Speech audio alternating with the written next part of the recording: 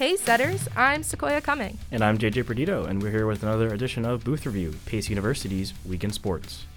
Both men's and women's basketball faced off against American International College for their Northeast 10 opener, both posting dubs. Starting with the men's team, Pace dominated on the offensive end on Saturday. Junior guard Brandon Powell posted 19 points, 6 assists, 5 rebounds, and 2 steals, which all led the Setters for the game. His twin brother, Brian Powell, stood close on the leaderboard with 14 points and 5 rebounds of his own. Shooting over 47% from the field, the Setters never backed down with the ball, and on defense, held the Yellow Jackets to shoot only 33%.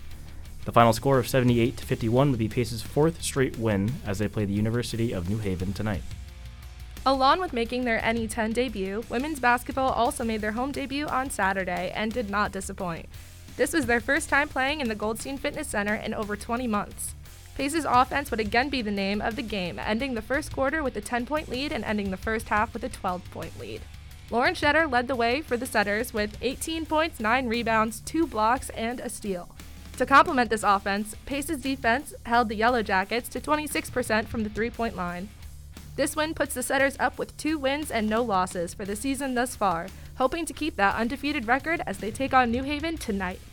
Pace Swim and Dive competed in their largest meet of the season on Saturday at the U.S. MMA Invitational.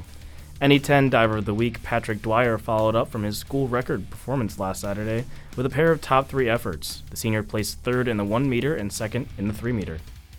Pace swimming was highlighted by the women's efforts, especially sophomore Rose Clark, who won in the 200 breast. Seniors Daniela Lucarello and Catherine Devaney each posted second-place times of their own. Swim and Dive will meet again when they host Southern Connecticut State on December 10th. The Setters are on a hot streak, and we can't wait to see what they do next. I'm JJ Perdido. And I'm Sequoia Cumming. This is another edition of Booth Review, Pace University's Week in Sports. Music for this podcast is Burn the World Waltz by Kevin MacLeod, available under the filmmusic.io standard license. Booth Review is a project of MCVA Sports. More information at boothreview.blogs.pace.edu.